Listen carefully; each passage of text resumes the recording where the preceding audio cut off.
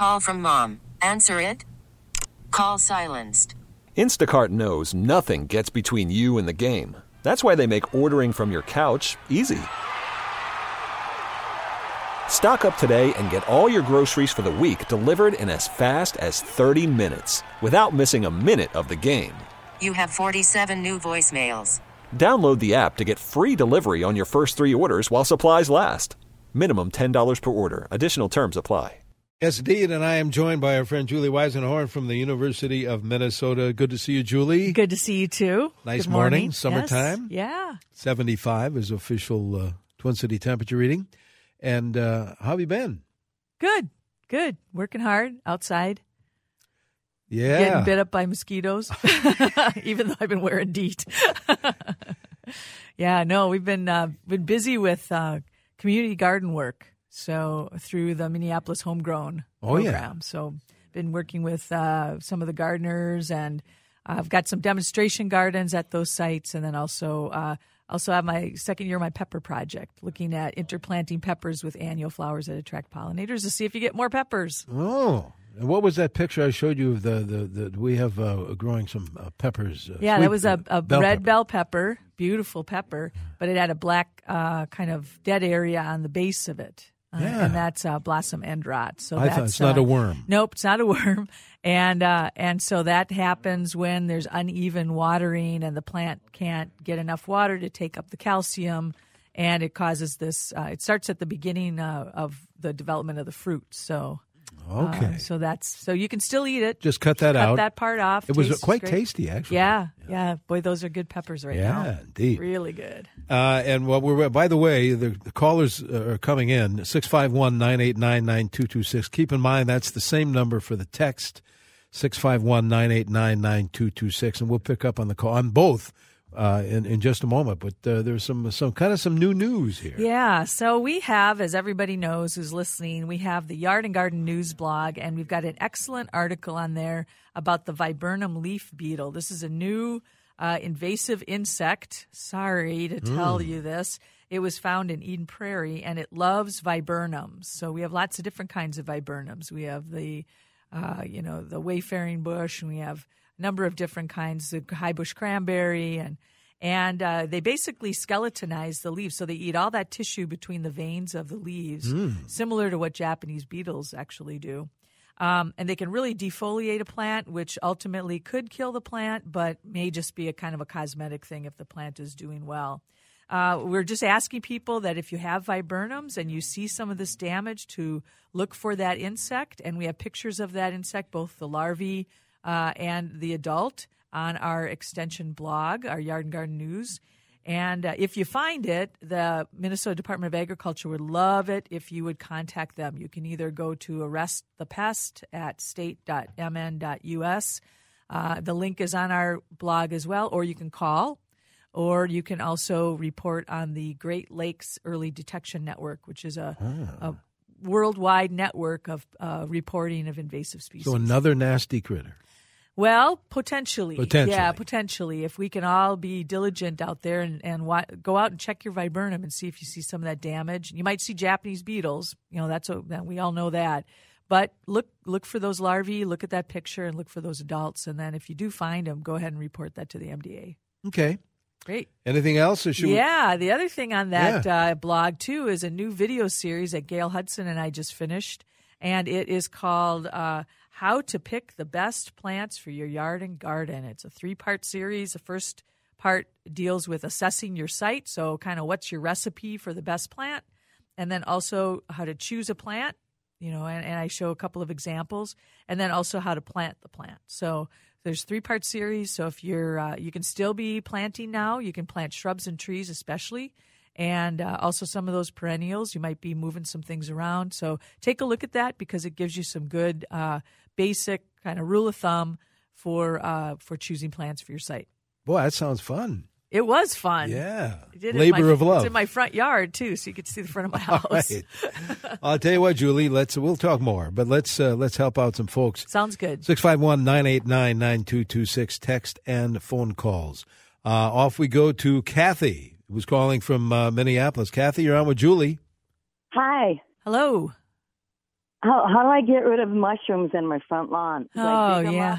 Yeah, well, you can. The problem with mushrooms is the part that we see is just the fruiting body, and there's a complex web of roots called mycelia that's underneath the ground. So usually it's when we have really wet conditions.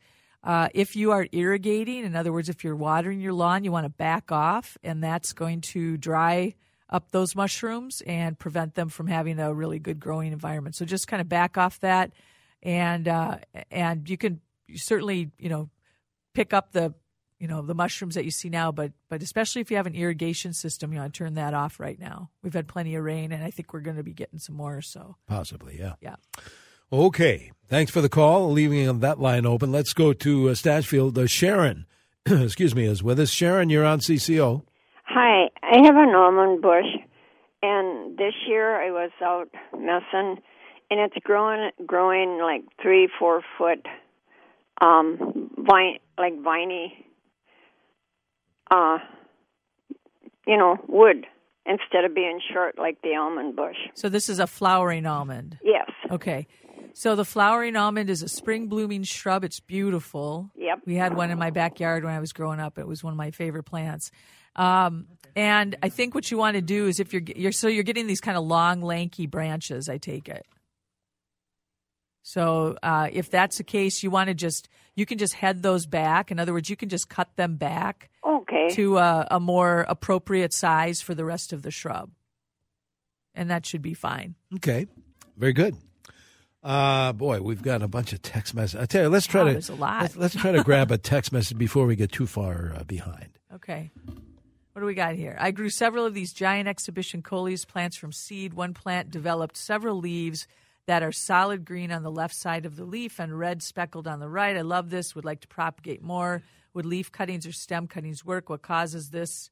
What causes this? It's not that unusual to see plants that have been bred for variegation or color patterns to revert to their natural color, which is green. And you can try to do that. You could certainly take a cutting off of there and see if you can propagate that for next year. And it probably will propagate that same if it reverted to that. So, give it a shot. You never really kind of know what you're going to get, but that's a possibility. Sure. All right. Experiment. Let's talk to Dorothy, who's calling from Minneapolis. Dorothy, you're on CCO. Hi. Because of traveling this year, I did not get my old blossoms trimmed from my Korean lilac bushes. Okay. And the bushes are really overgrown, and so I really need to cut them back. And so I'm wondering, I know I'm going to lose the blooms from next year if I trim them now, but what is the future? Will I get blooms the following year? Yeah, you sure will. You just want to trim those back, and they will. You might get a few blossoms from next year. Depends how severe you cut it back, but yeah, you'll have them. They'll come the next year, and the shrub will be much better formed, and it will be much bushier too. Okay, text says, help, I have a large vegetable garden that's been hard hit, I believe, by some fungal or bacterial problem. First noticed the tomato plants turning yellow and the leaves and spotted. It looked to be leaf spot, but then my potato plant leaves started to wilt and turn black. Now my pumpkins are turning orange and the vines are dying. I brought in new soil this spring for large raised beds for the tomatoes and peppers from a nursery. They said it was a U of M mix. I'm not sure what that is. We don't have any mixes. My pumpkins are about 50 feet outside my fence garden. I sprayed a fungicide after the fact on everything. Any help is appreciated. Well, can you glean anything from that? Well, that's a complex situation. So the tomatoes are likely one of the blights, or it could be septoria leaf spot. And you can take a look at our tomato page. Go to What's Wrong with My Plant for all of these cases, and look up the plant, so tomatoes or your pumpkins, and take a look and see what might be the issue. The pumpkins, vining crops, sometimes have borers that will kill the whole vine. We've had an awful lot of rain, and it's been very humid, and so that's prime conditions for soil pathogens. If you've planted these plants repeatedly in the same area or nearby, that could potentially be the problem, is that you need to rotate these crops. And the new soil, we don't have a mix at the U. I don't know what that would be exactly. But that, you could have a soil test done, and you can do that at the soil testing lab. It's $17, and you can ask them specifically, and tell them what was going on, and maybe add some notes to your information. But it's complex. I'm going to say it's weather, it's rain, it's also resistant or non-resistant varieties like the tomato. You could have a borer issue in your vining crop. And as far as the potatoes go, that could be just another pathogen too. So rotation of crops is really important, and mulching those crops around the base to prevent that soil from splashing up on the leaves is important too. Plus resistant varieties when you first plant them. Okay. We need to take a quick break, Julie, so hang on. We have callers, we have texters. We'll have more show to come here on our Smart Garden Show on News Talk 830 WCCO. Good morning. Welcome back to our Smart Garden Show. Denny along with Julie Weisenhorn from the U of M, answering your questions as usual by phone and by text. And as usual, Julie, you see we have a bunch lots of them. Questions. Folks have been waiting. Season. Let's get to them. Let's go to Edina. I think Ken is there with a question. Ken, you're on with Julie. Good morning. Morning. My lawn has become very bumpy and rough over the years. When I walk on it to mow, I can feel the bumps underneath, some large, some small. When I push the mower, literally the handle jumps around. And wow. I used to hear of a thing called a power rake, and I've never heard of that since Right. or lately. What can I do? Well, bumpy lawns can be earthworms. They can be underground animals rooting around in there. It could also be different kinds of grasses that have grown up and become kind of thatchy, or if you ever see tufts of taller grasses, they can get a bit bushy at the bottom. One of the things that you might want to do is aerate your lawn this fall, and that would require renting an aerator and a core aerator, and that will pull out cores, and that will help to loosen some of the compaction of the soil. It's a good thing to do if you've never done it or if you haven't done it for about 5 years or so. And that will help to loosen compaction. Then you can overseed with a good quality seed that's suitable for your site. Other people will do things like use a power rake. You can rent those as well. Sometimes you can just, depending on how big the space is and how big your lawn is, you can do some actual spot raking in those areas to knock down some of those clumps. So the first thing is to determine if it's a type of grass that's a clumping grass. And if that's the case, you're going to want to dig those out and then reseed with a good quality seed. Or if it's a soil, then you want to do maybe some aeration and do some power raking maybe. Okay, there you go. 651-989-9226. Let's go to Brooklyn Park. Lori is with us. Lori, good morning. Yes, good morning. Good morning. I have a question regarding geraniums. Okay. And I get them in the spring. They're nice and big, the blooms. And as the summer goes on, they get much smaller. Why is this? I fertilize every couple weeks. Okay. So these are seed geraniums, correct? Oh, no, I buy the geraniums at the big nurseries. Okay. So I don't just get them from any store. Okay, but they're the geraniums with the red balls of flowers. Okay. Red geraniums. Sure. So geraniums are annuals, and because of that, they also grow they can get quite large in containers. So first, the container that you're growing them in may be too small, and it's restricting that. The other thing, too, is that even though you're fertilizing those plants are going to start to kind of get, as they keep blooming, their blooms are going to get repeatedly a little bit smaller and a little bit smaller and a little bit smaller. And that's just because the plant is putting out so much energy at this time of year that they need to, they don't have as much energy to produce as big a flower. And that's common on reblooming plants, on annuals in particular, is that those subsequent blooms get a little bit smaller. There may be not as many of them. And that's what's happening with your geranium. The way to probably, I guess, get around this is to accept that, and just if you're growing them just as annuals, or if you're keeping them over the winter, if you're overwintering them in your house, is to repot them in the fall so that they start out with nice fresh soil in the winter, and then keep them in a nice sunny window and take them out in the spring when it warms up, and make sure that you have a big enough pot and that they're getting enough fertilizer. It sounds like that's what you're doing. And then also that they're getting enough water as well. So just as that repeated blooming throughout the summer, that the plant is just using energy and not able to produce such large blooms. All right. Thank you for the call. We have texters. Here's one that is having their roof reshingled. Several oak trees have branches brushing the roof. Is there a safe way to prune an oak now? Right now, it's a low risk for oak wilt. So, yes, you could prune them if you have to right now. And what I would recommend is that you just, use a good sharp pruner or lopper or saw, whatever it is that you're using, and that you take as little off as you have to. Just take off what you have to. And then in the winter, when the risk is gone, then I would go ahead and do maybe a more dramatic pruning at that point. Okay.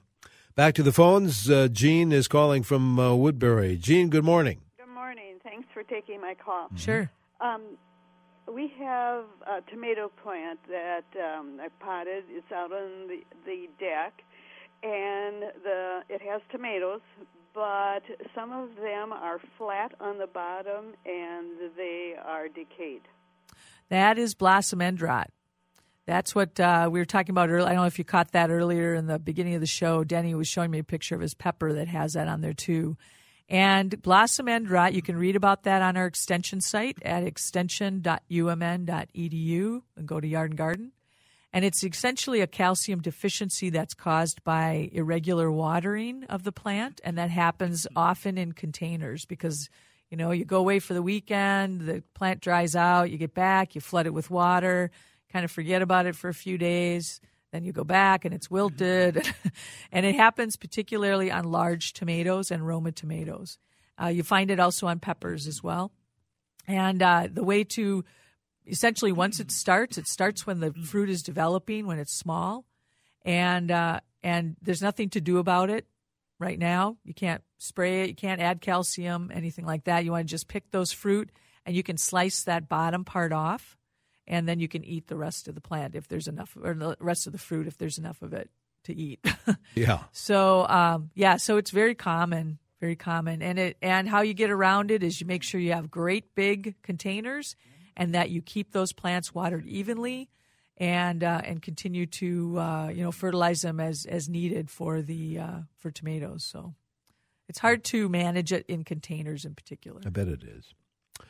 All right, I know we have to break here, but a quick text says, "Good morning. How do you get rid of snakes in your yard?" Boy, you got me on that one. I don't know. I'd call St. Patrick. Yeah. But only March 17th. Oh, okay. Snakes in the yard, they like to live in rocky walls. And so if you have rock walls at all or some kind of, block walls, they like to get in there and build nests behind those areas. They will probably go away on their own. As far as I know, I don't know that snakes come back and re-nest. It might just be the case that you have a nest there this year, and just, next year, hopefully you won't. Okay. We have to take a break. We have another half hour of the show to go. If you want to call in your lawn and garden question, 651-989-9226. That, by the way, is the same number for your text messages to Julie. Good morning. Welcome back to our Smart Garden Show here on CCO around every Saturday in the 8 o'clock hour. This morning, Julie Weisenhorn from the U of M is with us. And as usual, callers, texters. It really is. So I'm just guessing that we would have had more lawn questions, but no. But you know what? Just to make a little plug for the State Fair, which is just around the corner, you're going to be there with John. Yep, John Trappe and I will be there the first Saturday, and Mary and Eric Watkins will be there the second Saturday. Okay. And we're celebrating. How many? We're celebrating 8 years. 8 years. Wow. I don't know why we picked this year to celebrate. I don't know. Why not? Why not 8? Let's do it every year. Yeah, exactly. All right. I want to ask you about the abiders, too, coming up in a moment. All right. So keep that in mind. In the meantime, let's go back to the phones. Ella is calling from Lake Elmo, I believe. Good morning, Ella. Good morning, everybody. Good morning. Hey, I have a Miss Kim lilac bush that was planted in the wrong place, meaning too close to my house. Okay. And it's turned into a monster. It's about 15 It's about 15 feet high. Wow. And, yeah, and I think it's because it's on the southern side of the house and it's protected. Well, my husband and I are wondering if we can successfully remove it and transplant it somewhere. Well, that's the $1 million question. You can certainly try. You can also do a pruning technique that's called I always mix them up, rejuvenation or renovation, and where you basically take the shrub down to about 6 inches tall. That might not be feasible depending on the form of the plant. If you've got big trunky stuff growing, it might look even worse. You can try to move it. It depends on how big the root ball has gotten. So if it's a matter of, taking it out and if you lose it, and you just put another one in or something else in that space, then that might be an option too. So you can give it a whirl. And I have seen them transplanted, but not 15 feet tall. So I would definitely cut it back at least some of the way, maybe a third of the way, before you try to transplant it, just, to make it more manageable. You might have to even go lower than that because to move a shrub that large is going to be tough even for 2 people. And Julie, good luck. Text messages about, and I know we've covered it a little bit, about tomatoes, blight on tomatoes and peppers. What causes that? Yeah. Where can we send them for more? So if a lot of questions right now about fruits and vegetables, and we have an excellent tool on our site called What's Wrong with My Plant? And you can go to extension.umn.edu. Go to Yard and Garden, and you can go to solve a problem, and then find the tool What's Wrong with My Plant. You can also just Google that, and you'll get to that a little bit faster probably.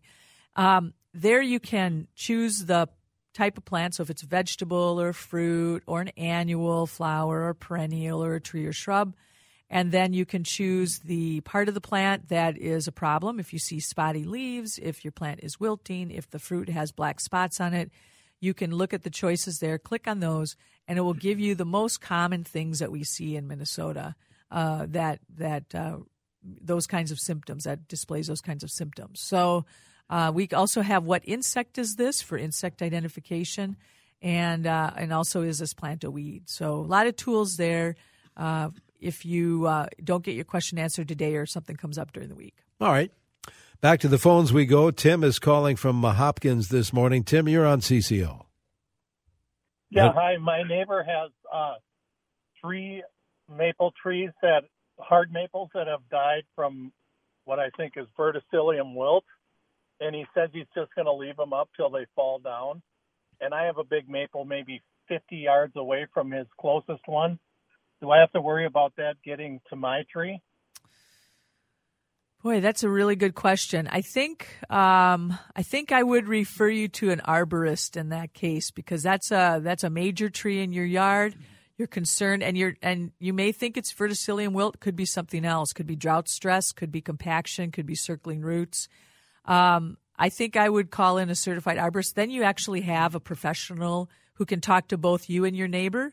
And you know what? He might be able to convince the guy to take the trees down before they fall down. A tree that's dying like that can be a hazard depending on where it's located on a property. And so I would call that. You can find a good publication on our extension site called How to Hire a Tree Professional, and that's under our tree and shrub section. And there's a link there to the International Society of Arboriculture where you can put your zip code in and find a certified arborist in your area. We're lucky in Minnesota. We have fantastic tree people and all very well versed in issues like this. Yeah, it's true. We do have a bunch of good folks. Yeah, they're great. There. Texter says, we live in Chaska. We have speaking of trees, large trees that have wild grape vines growing on them. It seems like the vines are killing the trees. What can we do? Well, that is a problem with some of our native plants, native vines even, woodbine, Virginia creeper, wild grape. You want to carefully, if you can get up on a ladder, be careful, and stay away from any power cords, of course. But if you want to pull that vine down progressively, You can try to yank it down, but sometimes you end up breaking a lot of the branches of the tree, depending on how big that vine is. And and then you want to find the source of that vine and dig that out. And you want to stay on top of that next spring when you start to see that vine coming up. Then you want to pull it out when it's small and just kind of stay on top of that so you prevent this from happening in the future. All right. Let's go back to the phones, Julie. Patty is calling from St. Paul. Patty, you're on CCO. Good morning. Good morning. Thank you so much for taking my call. Good morning. We have a spruce tree that's probably easily 30-some years old, and we're having it removed next week. And since I've had it about 6 years ago, I planted some hostas under because they grow really well under that in that environment. But when we remove this tree, I just want to know, is there a time period we should wait before we can try to plant any sod in that area or plant another tree? Because the acidity is a lot different under that tree, and I just didn't know for sure if we should wait a certain amount of time for that. And then also, is it really important for us to get all the old pine needles out from underneath that tree? It's not. In Minnesota, we have, let's see, you're located in Otsego.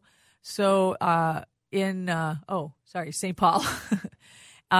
In St. Paul, now there are pockets of soil that could be have a lower pH, but we have high pH soil in Minnesota due to our limestone bedrock.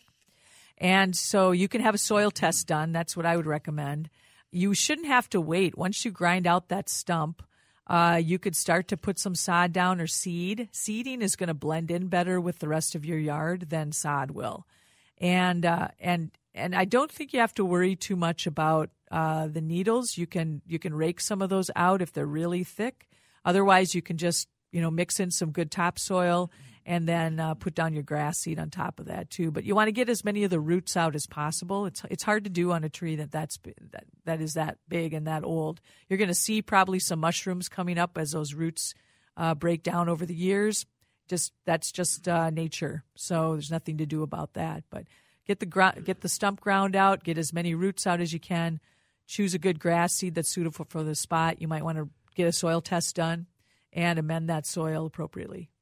All right, Patty, there you go. Thanks for the call. 651-989-9226. Let's go to, you mentioned Otsego. Let's go there right now. Larry is there. Larry, you're on with Julie. Yes, very good morning to you. Good morning. I have opportunity to pick up some fertilizer, a big box store. It's a little higher in nitrogen. It's a weed and feed type situation. Is it too late in the year? Is it an appropriate time to be fertilizing using this type of fertilizer, weed and feed, or what would you recommend? Well, I think I'm going to go with what my friend John Trappe, our turf expert on this show, says. He's not a fan of weed and feed, and here's why. Feeding is one thing. Fertilization, no problem. But the weed is an herbicide, so that's an herbicide for broadleaf weeds like plantain and clover, etc. And the problem is that when you put it down, you're not going to have, unless you have a really, really weedy lawn that's got lots of broadleaf weeds, you're putting that herbicide in places that you really don't need it. And if you ask John, he would say to get an herbicide if that's what you want to use. You can either dig out weeds by hand, but if you're going to use an herbicide, is to actually spot treat the weeds, is to actually put the herbicide where the weeds are. And right now we've been in a pretty hot streak with our lawns, so we don't want to do fertilization and any kind of weed treatment right now. We want to wait until it cools down. And I think if I remember correctly from the last show that John and I were on, he was saying about middle of August is when you start to do some more fertilization of your lawn. The lawn is going to start to actively grow. Right now, it's still in a dormant condition, and that happens when it gets really warm. So our grasses are cool season grasses here. They grow in the spring, they grow in the fall, and they go somewhat dormant in the middle of summer. And so you want to hold off on fertilization until middle of August, and you really want to spot treat weeds. You don't want to just broadcast a combination of the two. I know it sounds easier to do, and you think, well, I'm preventing weeds from growing, but you're not. You're actually putting that herbicide where you really may not need it, and so we encourage you to spot treat if you can. All right. need to do a quick break here, Julie, so hang on. We'll be back with more phone calls and text messages here on our Smart Garden Show. And good morning. Welcome back to this portion of our Smart Garden Show. Danny Long here with Julie Weisenhorn from the U of M. Oh, boy. And, I was looking at a text, Julie, and I'm wondering this isn't a good a place to direct them to the website. Yeah. I'm looking at planting a specimen pine tree. I'm torn between a red and a white. Ugh, I would be torn too. I love pine trees. Well, we have a grid. It's going to depend on the size of the space that you have, and both of those are huge trees. If you're growing the species, you might be growing a cultivar, or maybe it's a weeping form, and you're going to want to look definitely at the size of the space. And I would send you to my new video series that's on our Yard and Garden News blog. And it will help you to maybe look at, now we're talking about smaller plants there. We're not talking about pine trees, but the principles are the same. And take a look at that video series. And then it also will link you to our plant database, which is called the Plant Elements of Design. And you can look in that and you can find out more about these trees that you're trying to decide between. I like them both. I don't think we have enough of them, but they're very different trees as far as form goes.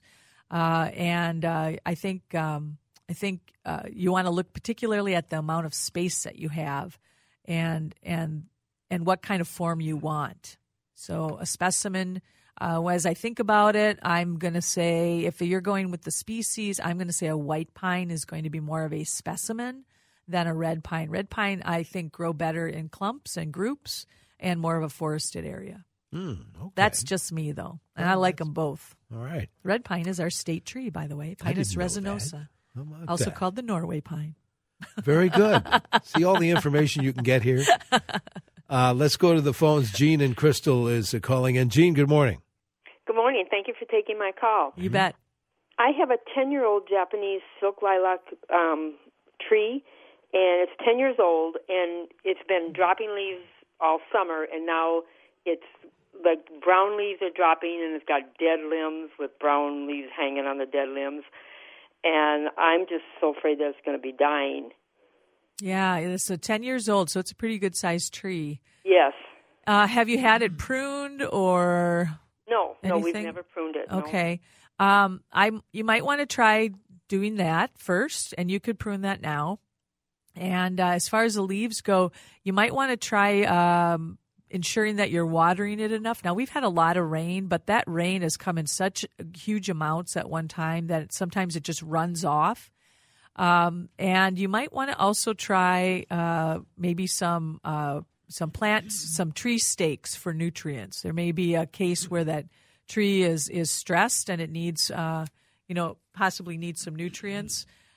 So watering, mulching the base of it is important. Looking for any kinds of wounds or damage in it, maybe from storms or if there's an infection in the tree. And you can always call an arborist to come in and take a look at that. Sometimes cities have city arborists that will come take a look at trees. I'm not going to speak for them, but that might be something to investigate. And otherwise, you can always call a certified arborist from a tree company here in the cities or wherever you're. Let's see, you're in Crystal, yeah. So. And you can find that on our extension site at How to Hire a Tree Professional. We have a publication on that. Gives you all sorts of good questions to ask. But that's an important tree. I'm sure it's a great specimen in your yard, and especially if it's dropping leaves and branches, you probably want to have someone take a look at it. Sure. Texter says this, Julie, I have a Nico Blue hydrangea. This is the third year with great foliage, no blossoms, planted in 2002. How can I get it to bloom again? Well, I'm surprised it's still alive after 17 years. Wow, that's amazing. Nico Blue is not traditionally a hardy hydrangea here in Minnesota. And if it's made it through the winters, you must be covering it, I imagine. I'm guessing that it just, because of the type of hydrangea, because it's not a traditionally hardy plant here, that it is that the buds are not surviving the winter. And that's been really common the past couple of years with even plants that are considered hardy here. So that plant, I would say, if the foliage is looking good, I would keep taking care of it if you want to, and just kind of, you might want to cover it. Put some leaves. I put some chicken wire around it, a nice big ring, and then pack it full of leaves in the fall, and then unbury it. Open it up when it warms up in the spring and see if you can get that thing to bloom again. Could also be that the light has changed, over a long period of time like that. You could have tree branches that you maybe didn't notice, but is maybe shading the plant a little more, and you want to do some tree trimming or move the plant somewhere else. Julie, a texter wants to know, is it important to deadhead geraniums? I want to know, how do you deadhead a plant? Well, there's nothing to do with the Grateful Dead. It's nothing, okay. Though I'm a fan. Actually, deadheading is removing the spent blossoms. So before they start to set seed, you go in and you cut back to the next growing point, whether it be a branch or a stem or a group of leaves. And the reason you do that is that putting a plant puts an awful lot of energy into flowering and even more energy into creating seed. And by doing that, if you don't deadhead those, you're losing that energy. And if you want that plant to rebloom, you want to deadhead it. You want to take those spent flowers off before the seed gets set. And hopefully then the plant will be putting more of its energy into producing more blooms or more leaves or a good root system for next year. So hydrangeas, right now, if you're seeing dieback on your hydrangeas, or if you do this in the spring too, where you would take those blossoms off, those spent blossoms. So you just take them down to the next group of leaves. Okay. Speaking of musical groups, when's the Abiders' next gig? Well, I'm glad you asked. We will be at the Arboretum at Music in the Garden on Sunday, August 18th, and we play 1:30 to 3 o'clock. And we had a fantastic time when we played last month. We had a special appearance by our buddy Doug Mullen, and Andy Anda's a violin player. He's a bluegrass violin player, fiddler, but he's man, he can play the blues on that thing, and he does a great job. That's when again now? It's It's Sunday the 18th. 18th. Yep, from 1:30 to 3.